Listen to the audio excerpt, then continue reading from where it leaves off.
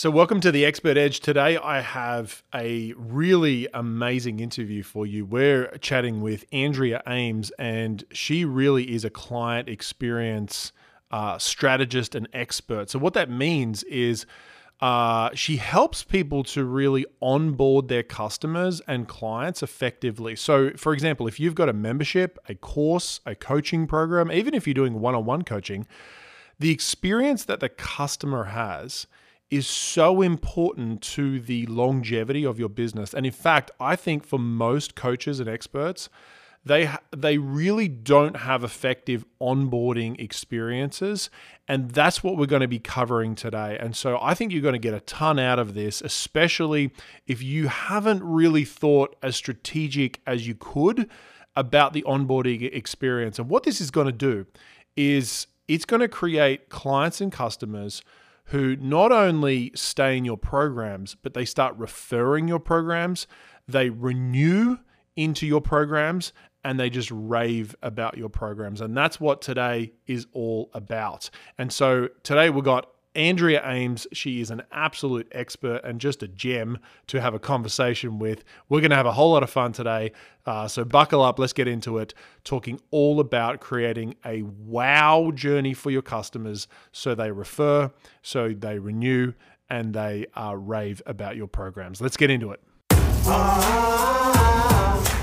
You are listening to the Expert Edge podcast.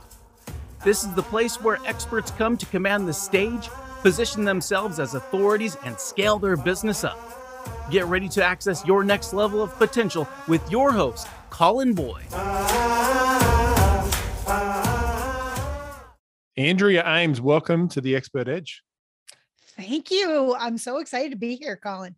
Now, I'm excited for this conversation. I think it's going to be really powerful for all the listeners because we're obviously talking about the topic of creating an amazing customer experience and customer journey. And I think that this is more and more going to be so relevant, especially if you want to be in this game long term. I know for me, I definitely don't want to be a flash in the pan. And I think that in this coaching and expert industry, there is a lot of people kind of like, starting their businesses, but if you want longevity and you want to build profitability in your business, then you've got to look after your customer well. So Andrea, tell the audience a little bit about why you feel like really retaining and amplifying the customer experience is essential and relevant right now. I've kind of given a few 2 cents, but what are your thoughts on why that's relevant right now as a coach, as a content creator, etc.? It's such a great question. And for me, I think there are a couple things. You obviously mentioned a couple that are really important. I also think that for folks with expert businesses, we are often told it's all about the marketing. It's all marketing and launching and marketing and launching and marketing and launching. I'm not a marketing person, right? That's not my thing. And I know a lot of folks like me who get really tired when they think about launching. It's an exhausting thing. Being out there marketing feels like a hamster wheel sometimes.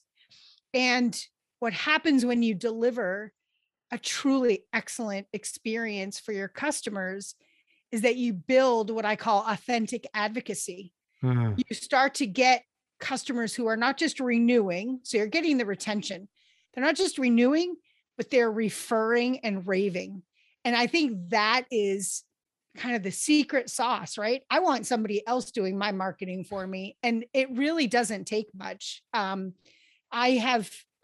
did a workshop last year and I showed up in a few groups and somebody would mention something about onboarding. And someone who had been to my workshop would say, "Oh, Andrea has a workshop on that." They didn't even say it's a good workshop. They just said, "Andrea has a workshop on that." Boom, sold 5 more. I mean, it's the whole word of mouth referral thing.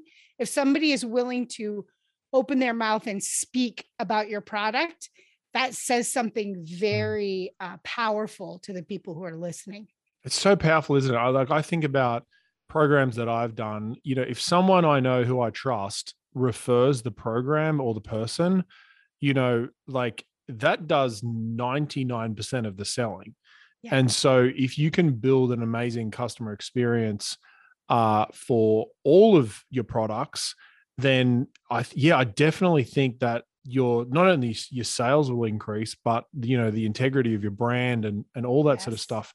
So we wanted to talk about onboarding Mm. today, because I think that's going to be really relevant. And I think it's going to be relevant even if someone does one-on-one coaching, if they have a Yes. product, if they have a membership, especially if they have a membership or a group coaching program or a mastermind or something like that, it's going to be really relevant. But I think it's relevant for everyone in this expert industry. So talk to us about the philosophy of onboarding and how it all works. I think of onboarding as someone has showed up on my doorstep and they have knocked on my door, and I am opening the door. And the question is, how am I going to greet them? How am I going to bring them into my home? How am I going to find them a comfortable place to land? How am I going to make sure that they are well taken care of while they're visiting? Do I give them some tea or coffee? Do I, give them a snack? And how do I make sure that they are having an engaging conversation? Right? They're not showing up just to sit in my living room and stare around the room, right? And so for me, I love that that metaphor, because if you come to my house, you're going to get a hug. I mean, even in COVID times, You're a hugger. I'm a hugger. I'm a hugger. My sister I came love a good over. hug. Yeah, exactly. My sister came over today, and she was just traveling, and we're in each other's bubble, but she was traveling, and I went to hug her as I normally do. And she put her hands up and had to push me away because I forget, even in, these kind of strange times that we're living in. So I think that one of the biggest mistakes that people with online programs make is, well, I've got a thank you page and a welcome video. Isn't that enough? No, because basically what you've done is you've opened the door to your house and turned around and walked away. They haven't even stepped over the threshold yet, and you're kind of ignoring them. That's And so so true. Yeah, it's like you've opened the door, they walk in, and you're like, see ya. you're on your own now. Yeah. Exactly. I used to call it pushing them off the cliff. It's not quite as bad as pushing them off a cliff, but it is saying you're on your own. Figure it out. Need to use the restroom or find a place to sit. And people are uncomfortable. Like, I think about going to someone's house. If they just disappeared, you kind of feel uncomfortable. You're like, yes. do I sit down here? Am I allowed to have this drink that's out for us, but I'm not sure if I can pick it up yet? Exactly. And hey, by the way, close your dog in the bedroom, because he's kind of obnoxious. Yeah, I think that the metaphor works really well.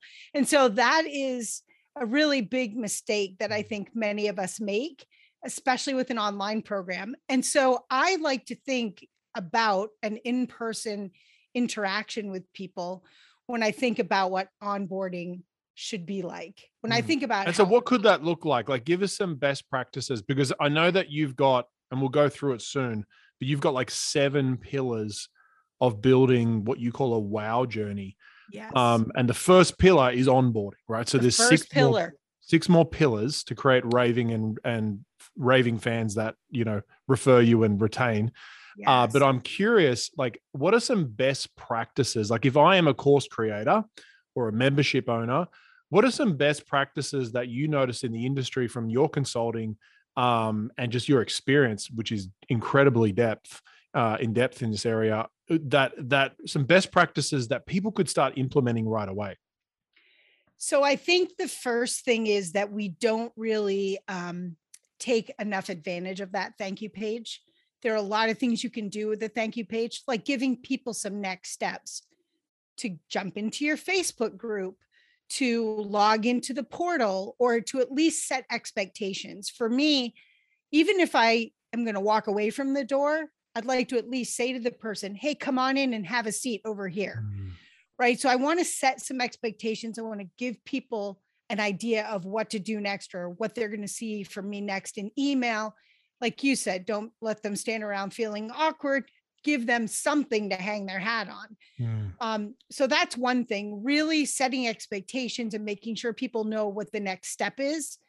They're new to you. They're new to your program. They don't know what your portal is. I mean, you can't make any assumptions. And onboarding, that's the key. Don't make any assumptions about what they know, what they've done before. Make That sure is you're so really true. holding I their feel hand. like, because I know for me, sometimes, I've had team members occasionally say to customers, "Oh, no, just log into Kajabi," and I'm like, they don't know what Kajabi is. Like, that's an industry term. Like, we need to use terms that they would understand, right? And that was more when they were just getting started, like, and they're getting, my team members are getting familiar with even our platform. And they're like, "Oh, just log into Kajabi," and the customer's like, "What is Kajabi?" Right? It's like, What is "Oh this no, it's your weird thing? log And into it's the not even online like members a area." word. So Yes. it's like this weird thing that you've never heard of before. Exactly. So yeah, not making assumptions, setting clear expectations. What does that look like? I think this is really important. Talk to us more about expectations. I think it's really important for folks to know what's coming next. If your email, so here's a little catchphrase from my corporate days, which is under commit and over deliver. So, I don't have hundreds of thousands of people on my email list. My email that responds to people is probably going to be pretty fast. But I tell them, if you don't get something from me within 24 hours, don't say you're going to get it in 30 seconds, because you're going to then get a million emails and people are going to think, oh, what a horrible experience. Like, I didn't get your email. So under commit, if you don't get an email from me within 24 hours, send to, support at, but you're going to get 2 emails. You're going to get one that has your receipt. You're going to get another that has a login to the membership portal. When you get in there, I'm going to give you more instructions. And that's the other thing. You want to set expectations, but don't try to set out a year's journey worth of expectations at one time. Yeah. It really needs to be in bite-sized pieces. So you're going to get 2 emails from me. These are the 2 emails. Great. In the email about logging into the portal, for example, hey, here's the link for logging into the portal. Your password is your email address for now. When you get in there, I'm going to show you some instructions for how to change it. That's all I tell them. Great. They log in. I tell them how to change their email address, and then I give them some more instructions. So 1, 2, maybe 3 things at a time, because especially if it's new to them, they're not going to be able to remember it. You're just again, what I used to tell my teams in corporate is, you're just filling up a big old garbage bag with cognitive load and you're making them carry it around, right? Why would you want to do that? Yeah, just overwhelming them. Because I agree. I feel like one of the biggest enemies is overwhelm, especially when, if you're building a signature course, there's a lot of content in a signature course. And sometimes we think more content's cool, but it's also more content's completely overwhelming for people sometimes. And so it's kind of like Hansel and Gretel. It's like little crumbs, and you're dropping the crumbs and you want them to follow along the way. That's right. And the more customized you can make it to them, the better. That's more and more becoming a technology question. Yeah. But I always encourage my clients to design their experience as if technology was not a barrier, because then we can start to compromise away from an ideal, perhaps. But I have that ideal in mind, not, well, let's just shove everything at them. Instead, well, I'd like to parcel that out in bite-sized pieces. I'd like to drip it based on whether they've completed something or not. I'd like to start them in the middle of the journey because this person happens to be more experienced. Now, I may not know how to actually implement that on a membership platform in a technology, but if I start designing at that level, then I can dial back where I need to, where the technology starts to bring in some realistic constraints, but I am at least then getting the best experience I can get for the technology that I have.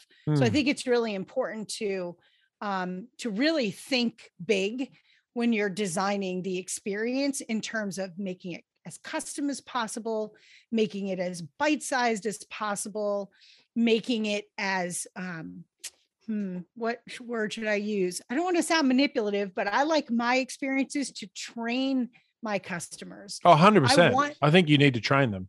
Exactly. Yeah. You want them to, again, it's expectation setting. Yeah. How do I want my customers to show up in my community? How do I want them to participate?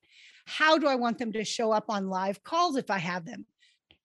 All these things, how do I want them to consume my content? All these things are going to contribute to their experience. And as the expert, you should know what is going to give them the best experience and help them make the right kind of progress. No, that's so true. I think like with the whole thing of like, you know, under promise, over deliver, for me contextually with the onboarding, it reminds me of even the start of a presentation when you actually pre-frame how you want the audience to engage with the content, how you want them to show up, what to expect. And it kind of, just sets the expectation, right? And so would you recommend even in that, you know, that initial thank you video or at least the intro video, framing up like how to get the most out of it in terms of like the values that they need to bring to show up for the program? I think you can definitely communicate values to them. I would probably wait until they get logged in before I started doing much in the way of logistical kinds of expectations. But I think that welcome video on your thank you page communicates so much the way you're showing up, right? And in fact, when you said, Colin, that like the pre-framing, I was thinking about how you structure a presentation. And that intro it's meant to like engage them, right? Really from the heart, to get them drawn toward you, to connect with you as a speaker. And that's what you want them to do. You want them to connect with you and your values and the new identity that your program is going to provide for them. And you can get that in a very fast, like under 2-minute intro video that's just going to really get them excited. I love that idea. So on the intro video, the thank you video, it's like celebratory. So you celebrate them, but you also like encourage them about this new identity that they're stepping into, this next level and what that looks like. And then giving them just a really simple next step so that they don't get overwhelmed. Exactly. That's exactly. Yeah, I love that. In terms of let's have a look at your 7 pillars, because I know, you know, you help a lot of course creators and coaches. You also help literally like the biggest companies in the world, like Google and so forth, with their customer experience as well. And so take us through just at a high level first, the 7 pillars and what they are. Excellent. So the first one, as we mentioned, is outstanding onboarding.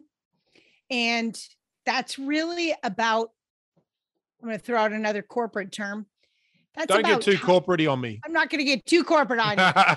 I'm trying to still escape that world. I know. Sarah always says to me, she's like, Colin, that's too corporate-y, that word.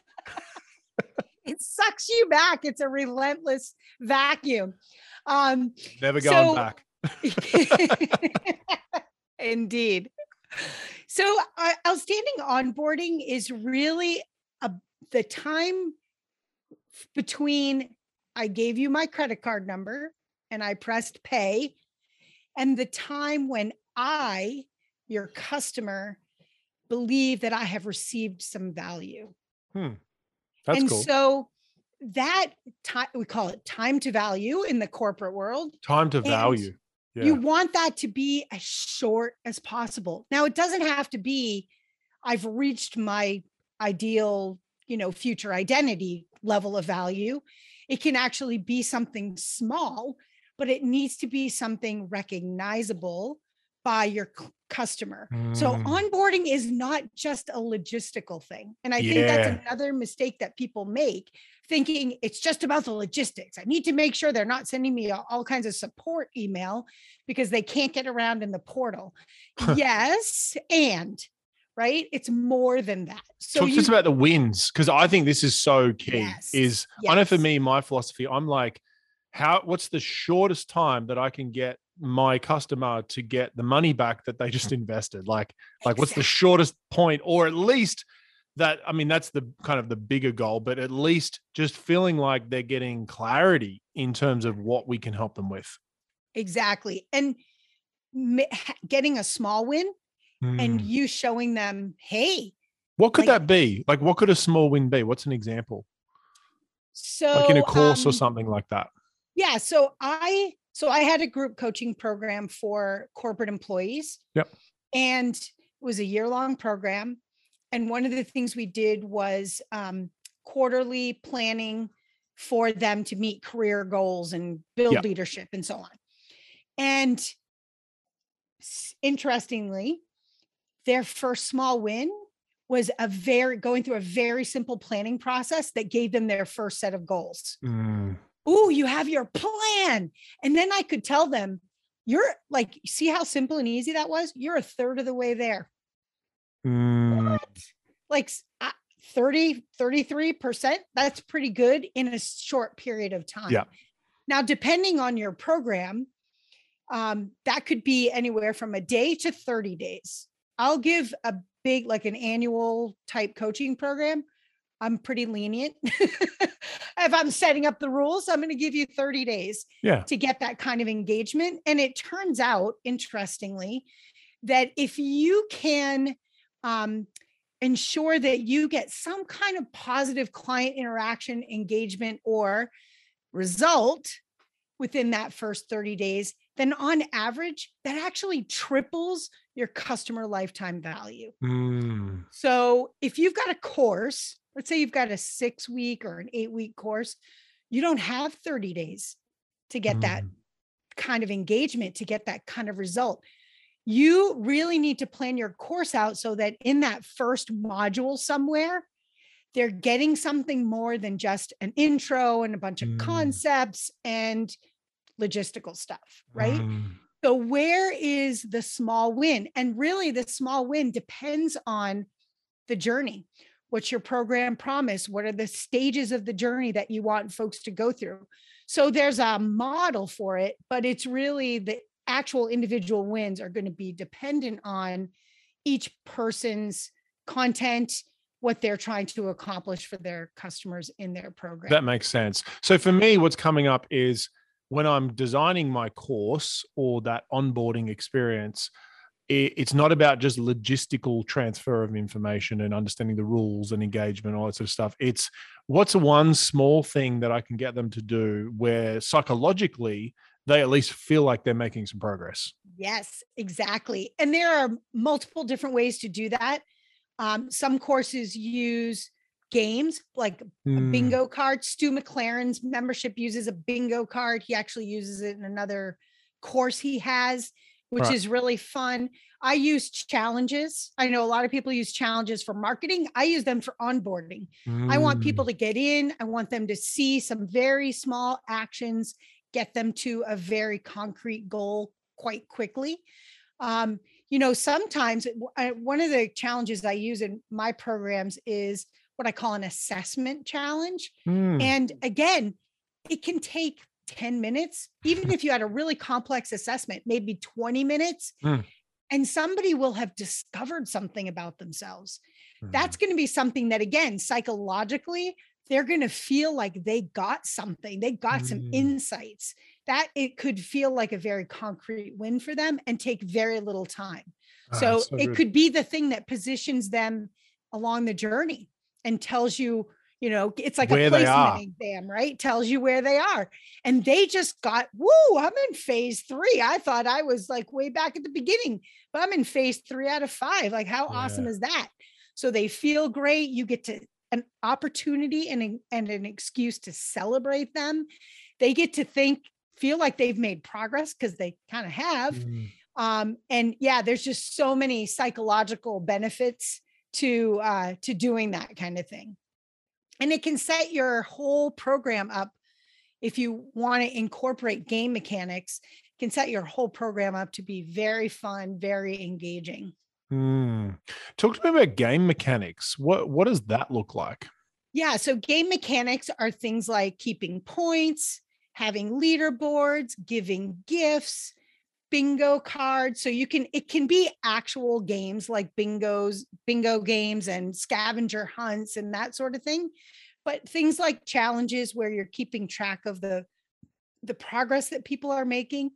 I love leaderboards, and it's very interesting. You have to be a little careful because things like leaderboards can set up competition, and a lot of people don't like competition. And then some people I'm a crazy competitive person, but there's a whole, there are 16 motivation types. One of them is called vengeance. And it's actually a motivation to like knock other people off the board, right? If you're playing a game, they'd be the guy that's trying to send you to jail or whatever. I only have that when I'm playing Monopoly. Everywhere else, I'm fine. As soon as I get on the Monopoly table, I'm like a machine. But anyway.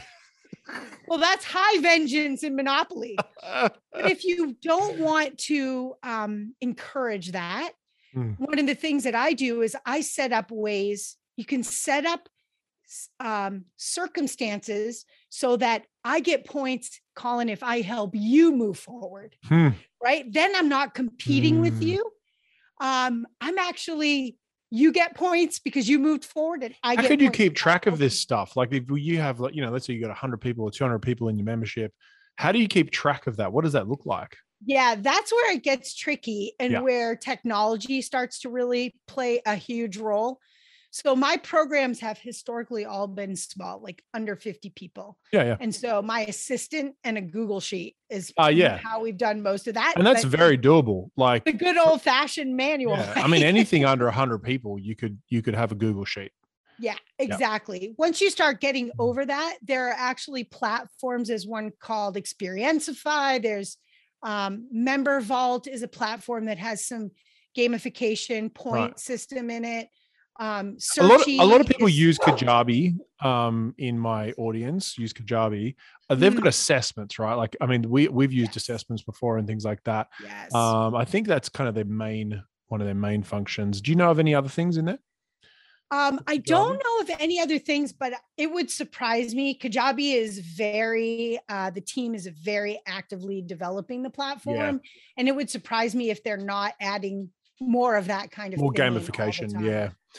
No, I love that. This is great. I mean, for me, it brings up the idea of like even a self-paced challenge of like, maybe it's a simple like worksheet that they download and it's got, a two-week challenge where they have to get through a certain amount of content and then they have to like, do one or two tasks. And that could just be as simple as post a question in the Facebook group, engage someone on the Facebook group, or turn up to a call and ask a question. Like some simple, that's what's coming up in my mind of like just simple things like that. And I know for me, even in programs that I'm involved in, if I ask a question of the mentor, I feel like whether I get value or not, I actually feel like I'm getting value because I'm actually just engaging in the program, and I'm like, oh my gosh, I'm using it. Yes, and it sounds very trite, but you absolutely get out of these programs what you put into 100%. Them. And engagement, which costs you nothing but time, pretty much, right? Showing up for live calls, asking questions, responding to things in the Facebook community and so on. That act of connection can be huge. It can make all the difference in terms of how you show up for yourself and for the other people in the community. It can just make all the difference. And suddenly you've got a community where you really feel nurtured and you feel safe. You can ask your dumbest questions, all of that. And that makes your whole experience and how much you retain, how engaged you are. It'll just make your whole experience completely different than if you're lurking, you're kind of self-pacing your content and you're not paying attention to what's going on with live calls in the community. Yeah, absolutely. And I know for me, I was listening to some stuff recently, and the guy was talking about the fact that engagement in your customers, like weekly engagement, whether that be an email reminder, a text, notifications, like the more engagement you have with the audience, or sorry, not audience, with the customers, way greater retention, the way greater referral. Like there's so much more positive benefits to, rather than going, they onboard and then you just like never ever email them, or don't do any coaching with them, or like don't have a Facebook group, or don't have any sort of like connection with them. Right. Yeah. Yeah. So true. So that's onboarding and more.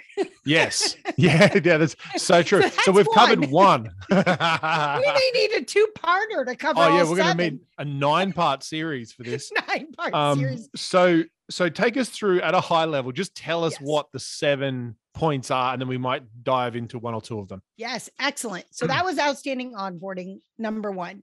Number 2 is focused foundation, and this I consider to be potentially part of onboarding. And it's sort of a cross between logistics and actual content. It's, what is your program? Like at a high level, what are the modules in your course? What are the topics that you're going to be covering in your coaching program? What is the setup for the coaching program? Is it, twice a month, we're going to get together for 90 minutes? You're going to get to ask questions beforehand, apply for a hot seat, or maybe it's in real time. So it's really some logistics and some conceptual stuff that give people a flavor for what's a day in the life of your program like, and what's the big picture arc of your content, the topics. So that's number 2, focused foundation. Number 3 is consistent cadence. And if you have a course, that's going to be like, are you dripping it? How frequently do they get to interact with you, ask questions, etc.? If you have a membership, it's, on 2 weeks a month, I'm going to drop content. It's going to be, 1 week is going to be a tool, and the other week is going to be a little training or whatever, right? So what is your consistent cadence for the program? So it's like we do coaching on every other Thursday. We do a peer mastermind every other Tuesday. We do like kind of like a cadence. What's the cadence of your program look like? Yeah, exactly. And it's important to be consistent to a point, right? You're setting expectations. Yeah. You want people to know, oh, it's the 3rd Thursday of the month. I know I have Collins Elite, which you do. Peer mastermind. I know, which I do. And I know that off the top of my head because it's consistent, right? Yes. And so that's really important. But number 4, in contrast to that, is having some significant surprises. So for example, in Elite, your program, we just got an awesome bonus masterclass with the lovely Sarah Boyd. Boy, that's going to be good. No one, she's the incomparable Sarah Boyd. And I was so excited, right? Ooh, it's something I wasn't expecting. It's extra, it's bonus. You gave us notice far enough out that I could easily schedule it in. If I needed to reschedule something, I could. So it was significant. It's going to be very valuable masterclass. And it was a lovely surprise. So there's a consistent cadence for your core program elements. And then there's your significant surprises that keep people just a little off balance. You want them to say, ooh, look, something new just flew in from, outer space and hit me. Yes. Awesome. That's going to be an amazing masterclass. Okay. So I love this. With thinking about it as like when you're building out a program, you've got a foundation, which is your regular cadence, and then you pepper surprises, and they could be extra classes, extra coaching calls. It could be a live experience. It could be little gifts that you send people. It could be like, that's what I'm thinking, right? All that sort of stuff. All that sort of stuff. That, in fact, I'm glad you mentioned that, because sending people physical things, workbooks, notebooks, pens, if you have like a live experience, an event in your program, at the beginning of the program for new people, don't send people mugs. That's what I was going to say. No, that's no mugs, no water bottles. I no have mugs. in my house, I have an in-out rule with mugs. If I bring one in, I have to get rid of one. Now my mugs are pencil holders because I can't put another one in the It's so cabinet. true. But I don't know about you. I know for me, whenever I get a mug that has someone's course brand on it, I'm like, I don't want to sit there and like look at your course brand while I have my coffee in the morning. So I actually said that to my elite students a little while ago, and one of the students literally made me a Self from Stage Academy mug and sent it to me. I have it at home. I love it because it's my program, but I'm not sending it to anyone else because no one wants to drink out of a Self from Stage Academy mug. They just want to make money. I think people are hoping, right, that you're going to be on Zoom calls and you're not looking at it, but everybody on Zoom is looking at your brand. But anyway, sorry. So significant surprises. Love that. Yes. So that's 4. So we've got onboarding, your foundation, your consistent cadence, your significant surprises. Number 5 is consumable content. And this is not only small bite-sized pieces, but this is thinking about if you have a course, it probably has a single dimension to it. It's 6 modules or 8 modules or whatever. But if you've got a membership or a coaching program or even a mastermind where you have content, that's going to be building up over time. My hope is if you follow this list, that you're going to be in business for decades, right? Now you have decades of content. What the heck do you do with all that?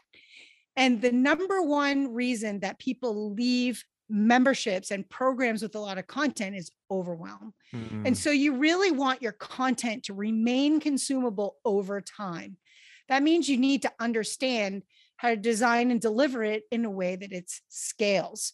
And so this gets a little tricky because maybe now you have people who've been in your program, like I have, Colin, since the beginning, and then people who are joining this year. And so how do you make that the scalability of it and the structure and the delivery something that works for the long timers and the new people? And so there's some thoughts there that you. What does that look like? Give us one thought on that. What that looks like. Yeah. So one of the things it looks like is setting your content up so that it really mimics that journey, so that you can give people access to an archive. But let's say, Colin, you've got 5 stages in your journey, and I've been in your program since 2018. I'm on stage 4, right? I'm cruising along. Like, do I need to see stages 1 through 3 all the time in my face? Probably not. So maybe there's an archive. And if I'm in stage 4, my profile says I'm in stage 4, and all that other content is a couple of clicks away, not right in my face all the time. For a new person, maybe the stages 2, 3, 4, and 5 content is a couple of clicks away, but stage 1 is really right in their face. So it's the thing that they're focused on. So it's almost like a camera lens, right? Where you're zooming out and you're just adjusting that focal point to be nearer or further out, depending on what their needs are at the time. One thing that's coming up for me is like, I wonder if organizing stuff in contextual buckets helps a lot as well. So I know I've been in other programs where one of the guys did that, and I thought it was really good. Like, he would organize it in like, this is lead generation, and this is, Facebook ads, and it's like, he might have 7 lessons on it, and all the lessons are different. They're all over the place, but contextually they fit in lead generation kind of thing. Exactly. And I really encourage my clients to tag their little snippets of information. So they're small chunks in lots of different ways. So it could be by topic, it could be by phase, or what we call stage of use. Yep. So are they early in the process or later in the process? It could be also by content type. In other words, I prefer a podcast or an audio file. Somebody else might prefer a video. So now I want all of the stage 1 Facebook ad audio content. right? That's cool. Yeah. So there's lots of ways that you can set up your content. And again, with the right either learning management system or content management system, you can surface just the things that the user, sorry, that's a corporate term, that your customer is looking for or needs. Yeah. You could even set it up so that in their profile, they say, my preference is video. Yeah. And then that's what you surface to them, but you always give them the option of one more click to take them to the audio and the text version, for example. Yeah. Love it. Love it. So that's consumable content. That's number 5, consumable content. Number 6 is perfect products. And you're probably thinking, geez, Andrea, I'm giving them the perfect product. Why would I need to think about more perfect products? Well, the reason that you want to be thinking about this is you want your customer lifetime value to be long. Yeah. And if you have a 6-week course, you don't want it to end after your 6-week course. And so always, this is where your marketing skills come in.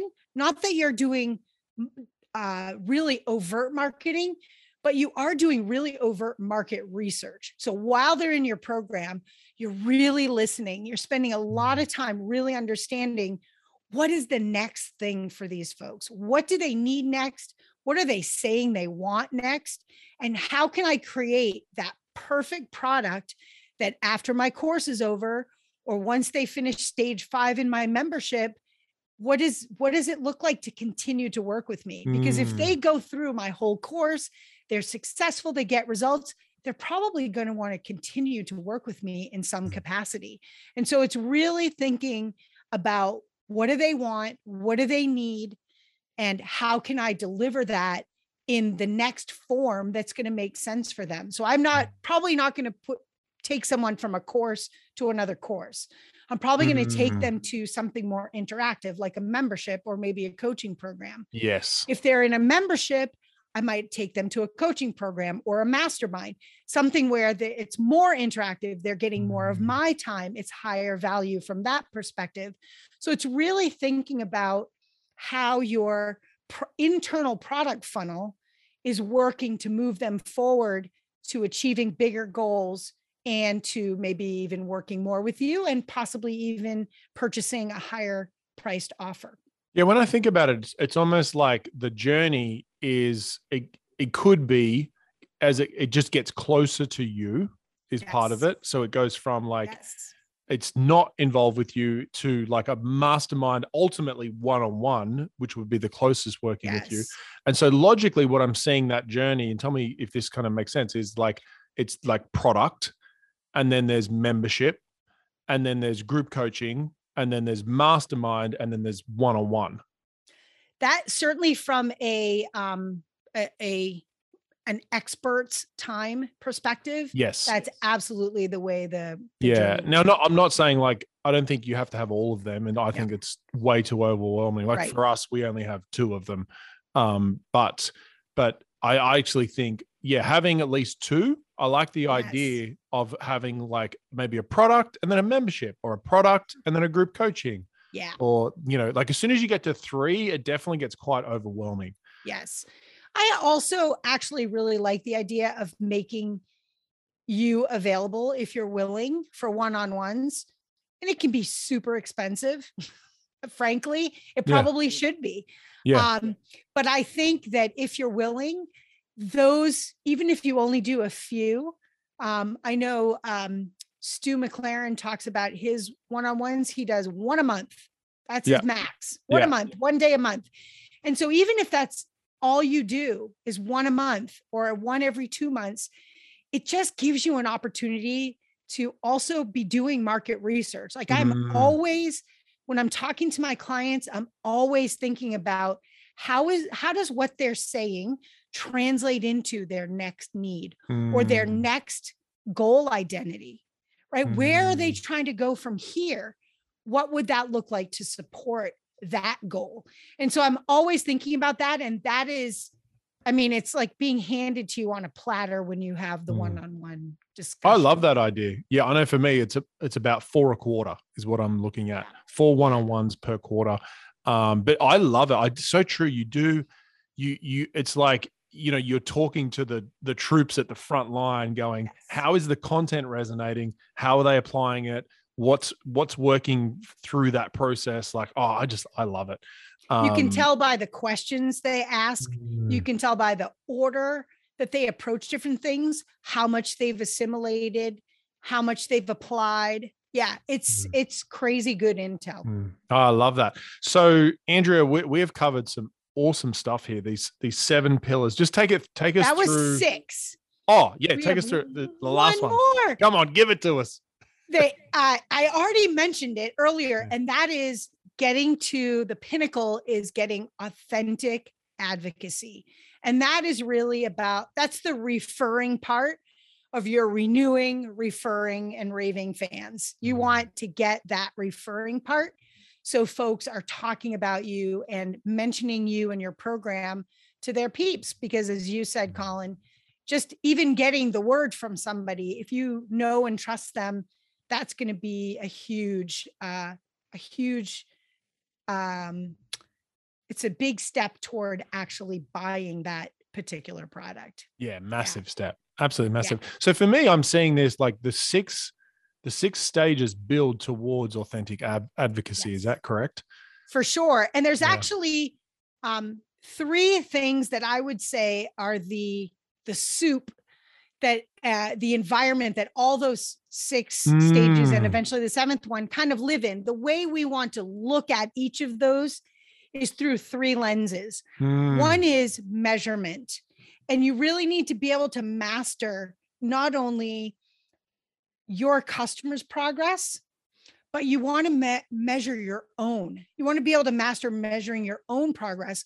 What is your churn rate? What is your customer lifetime value?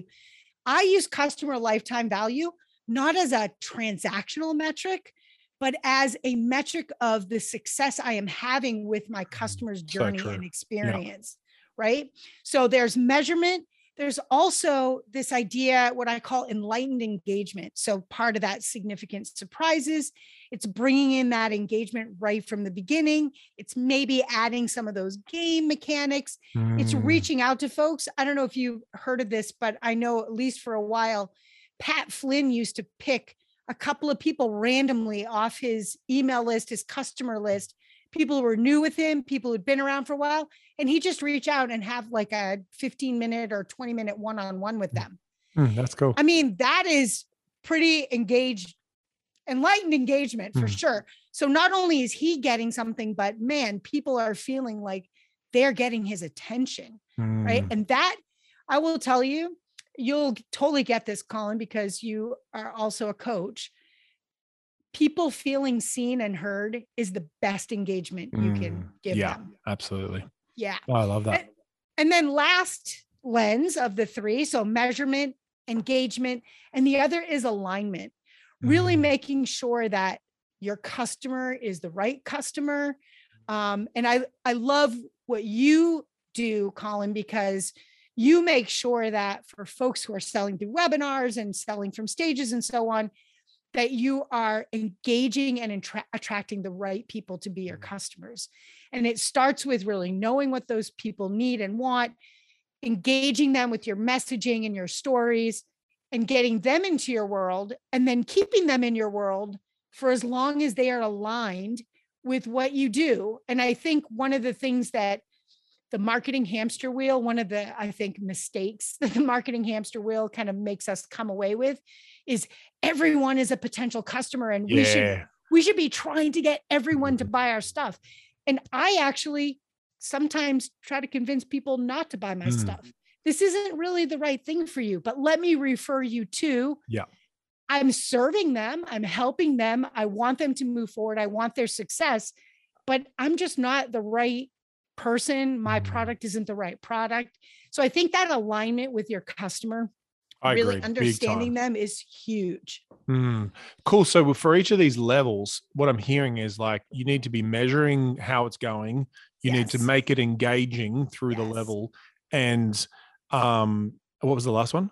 Maintaining alignment with them. Alignment, yes. And you got to make sure that the people who enter this whole funnel, this experience, are the right people. Yes. Which is great. I love that. So good. Now, if someone was wanting to implement like an onboarding experience or implement some of these materials, I know that you've got a really helpful checklist that will just help to get them started. Can you talk to us about what the checklist is, where they can grab it, and so forth? Absolutely. So the checklist is called the 7 Pillars of a Wow Journey. And a lot of people talk about experiences. I think that's getting kind of overused. I love the idea of journey because it's not just throw me into a big environment and I will experience it, but it's curate something for me, design something for me. The journey includes everything and it's curated and designed. So I really like that concept of a journey as opposed to just a big experience, because in a journey, as the designer of that journey, I can make sure it's a productive one. And you can get that at AndreaAmes.com/pillars. And that checklist will give you the top considerations in each of those 7 stages for you to be thinking about to make sure that your onboarding and so on is tip top. Oh, I love that. So Andrea, Andrea, Ames, AMES.com/pillars with an R. Yes. Pillars. Pillars, Pillars. That is it. Pillars as opposed to pillas. Pillars. I don't think I can say it as well as you do. My Australian accent is not very good. So good. Andrea, it's a pleasure having you in our community. It's been so good having you on the podcast. If they want to even just connect with you, where's the best place for them to just connect with you? Oh my gosh, probably Facebook or LinkedIn.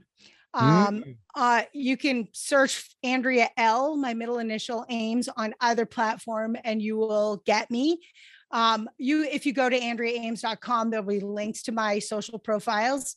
And I think that's probably the best place. So good. It's been such a cool conversation to talk about like the onboarding experience, but even more than that, the journey, the wow journey for customers. And I think it's going to add so much value. And for me, this is an important conversation to have because it continues to build the integrity of the expert industry and make it something, that is seen as a really reputable experience for people, which is what I'm all about. So thanks for coming on here. It's been an absolute pleasure. And for anyone you've been listening, I trust you've got a lot of value from today. So make sure to go down the bottom, take 30 seconds, leave a 5-star review for us, and also leave a comment.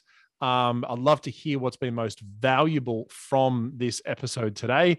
And I'm always on Instagram. So take a screenshot, share it in your stories. You can tag Andrea and you can tag myself. We'll leave our links down there. And I'd love to hear how you thought today's session was. Bless you all. Have a great rest of your week. And we'll talk to you soon next week. Bye for now. Why is it so hard to know what content to include in your speeches and webinars? Knowing which ideas to keep in and what to leave out is the difference between just getting claps or signing clients.